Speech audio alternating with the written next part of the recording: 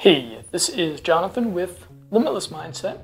This podcast, I wish you could see what I can see right now. I'm sitting in my apartment in Sofia, Bulgaria, and it's the middle of winter time, and I'm looking out from my windows that have a decent view of the city. And the city is not a city that's overflowing with a lot of classic European beauty, but it has kind of a stoic look to it, I guess, thanks to all of the communist architecture. And I haven't decided if I like it or if I dislike all of these rectangular buildings. There's a mountain range that is set behind the buildings, so it's a bit of a juxtaposition between the straight lines constructed by humans and the mountains, and it's nighttime, so there's kind of like some twinkling lights of the city. And I'm sitting here in my room, very thankful of the space heater that is keeping me warm. So I don't know if this podcast has much of a feeling of a fireside chat to you, but it certainly does for me.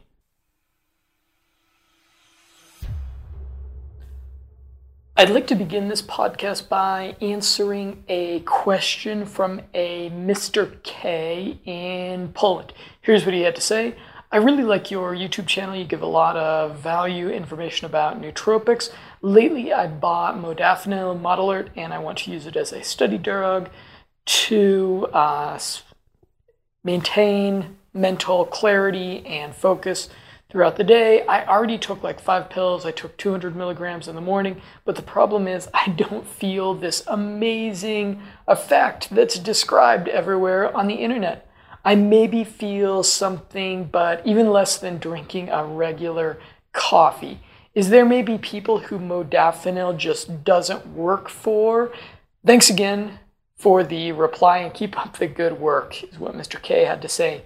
Yes, modafinil is not the most consistent study drug.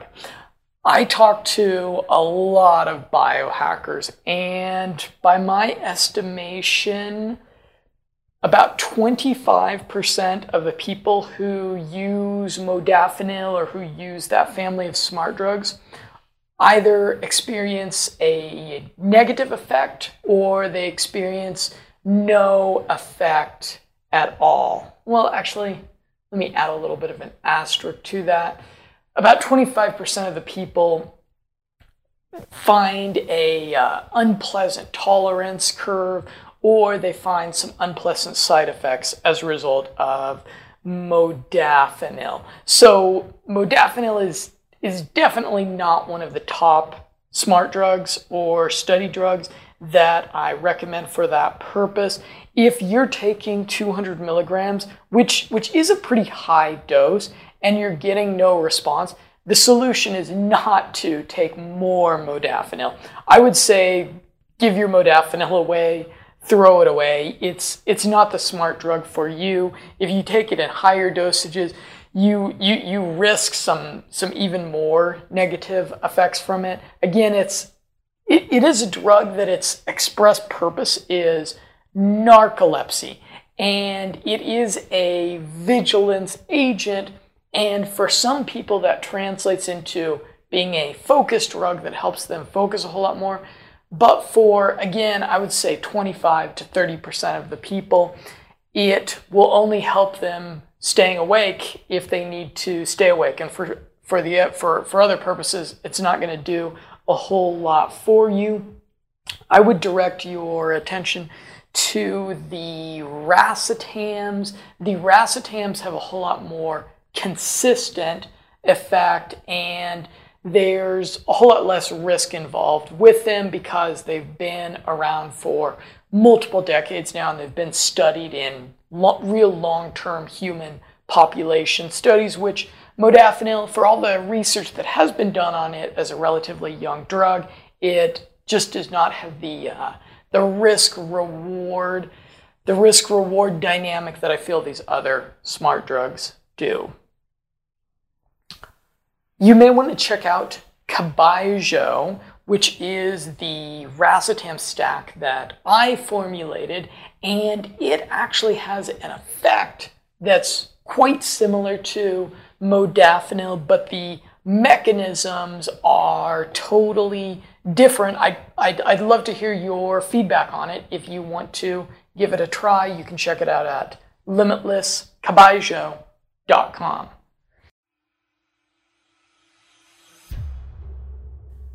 The article that is the subject of this podcast is entitled Personal Development Demystified: Apps versus OS. Your smartphone is actually a surprisingly accurate metaphor for your personal development. You can do personal development either by installing apps or upgrading the operating system.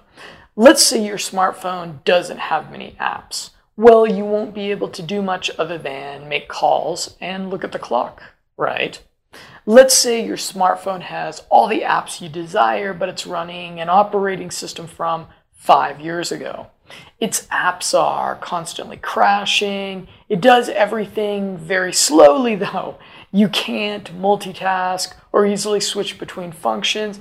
You will infuriatingly be able to see all these apps, but not able to fully utilize them. So how does this correspond to personal development? Installing apps is like learning a second language, acquiring career skill sets, reading books, studying philosophy, writing daily, getting coaching, getting into entrepreneurship, pickup, or social dynamics. Similar to your smartphone, the more apps you have, the more you can do. Upgrading the operating systems. This is like the OS side. Examples of this would be a meditation practice, optimizing your diet, brain training with dual end back, which fits very precisely with our metaphor because it is literally like upgrading the RAM of your mind. Practicing memory systems, heart rate variability training, doing aerobic exercises, 90 minutes, I'll follow Dr. Mark Ashton Smith's guidelines on this, 90 minutes a week to stimulate neuroplasticity, getting outside of your comfort zone, habituating your heuristic reactions. See my video blog on that, linked in this article. Practicing arbitrary discipline, sleep hacking, taking nootropics that feed your brain the nutrients it needs, going to therapy to figure out your own blind spots and where you are sabotaging yourself, quitting your addictions or managing your vices. So those are examples of upgrading the operating system.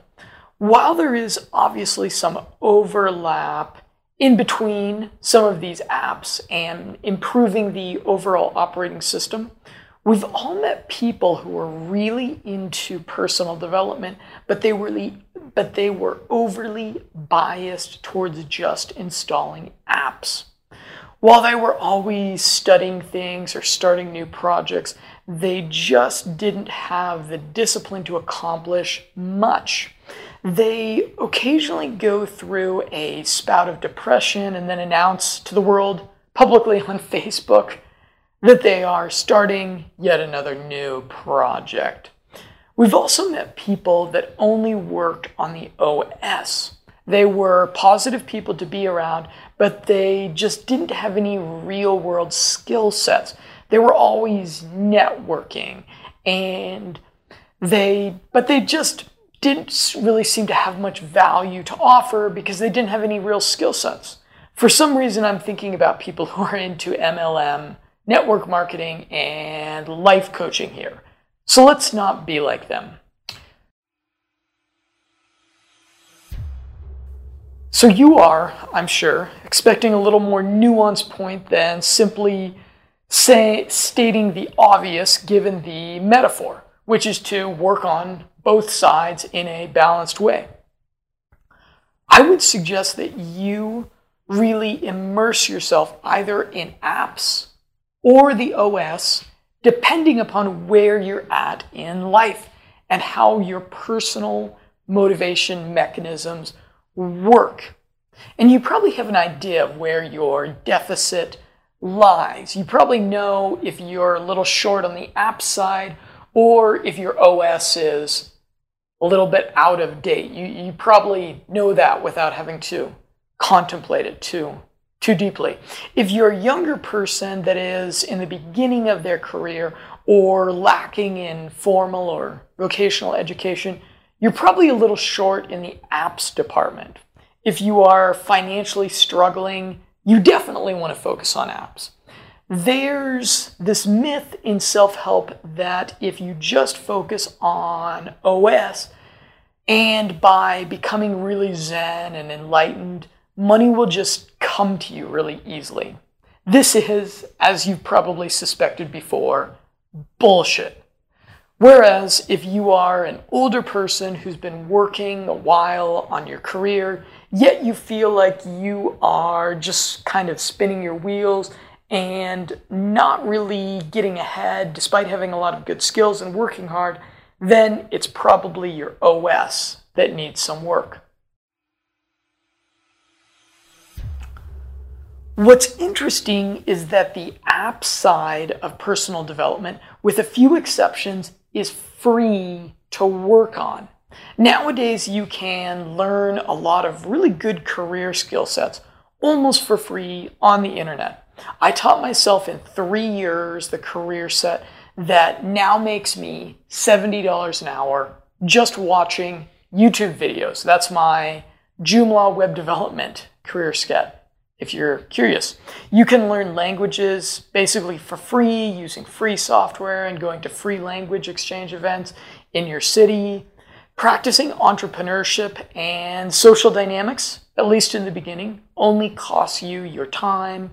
Getting coaching can be expensive, but there's some surprisingly effective coaching skills that are cheap or completely free, like the Coach.me app. Books are almost free. Contrast this to the OS side. Eating really healthy, while there are some life hacks like coconuts, is usually more expensive. Good pharmaceutical grade nootropics are certainly expensive. Regular exercise can be free, but it's more likely that you will need to join a gym, take some classes, and maybe even get some personal training. And going to therapy is definitely expensive. The HRV training options start at $100 and go up from there.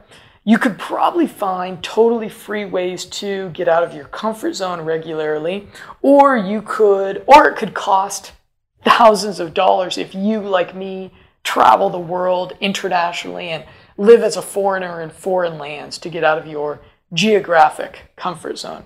Quitting or managing your vices could be free if you have enough willpower to just go cold turkey, but chances are you are going to get what you pay for in this department also.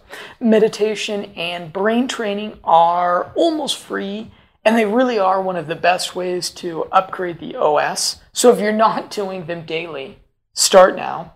Seriously. If you're looking for a canary in the coal mine type of sign of what you should be focusing on, whether the apps or the OS, consider your comfort level. If you're very comfortable in life, it's a pretty good sign that you really want to focus on the OS.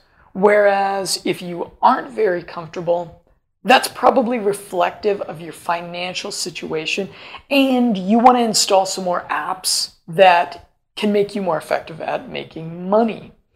The good news is that apps are going to improve your financial situation, sometimes quite quickly. I hear stories all the time about people that learn some useful social dynamic skills, and a few weeks later they double the amount of money they are making. See my video about $2,000 in 50 minutes for a pretty simple communication protocol that has significantly increased my income. For me, my 20s was very focused on apps, learning to be a good salesperson, learning the web development craft, but I definitely hit a speed bump in my personal and professional life about 4 to 5 years ago. And then I got more focused on the operating system. I really cleaned up my diet. I started taking quality nootropics regularly. I got into brain training, and I started my now nearly 4-year adventure of living in Latin America and now Europe. As a result, I'm really happy about the career and lifestyle momentum I'm experiencing now. I kind of wish I had gotten into the OS stuff earlier as opposed to just being a work hard, play hard kind of guy. It would have minimized the speed bump I hit back when I was about 27 years old if I didn't have the career momentum from the apps I had installed in my mid-20s. This speed bump would have been a real quarter-life crisis, though. What's sad is that a lot of people, a lot of men, especially when they hit a point of diminishing returns from working hard and playing hard, just get bitter and despondent, and they have a real mid or quarter life crisis.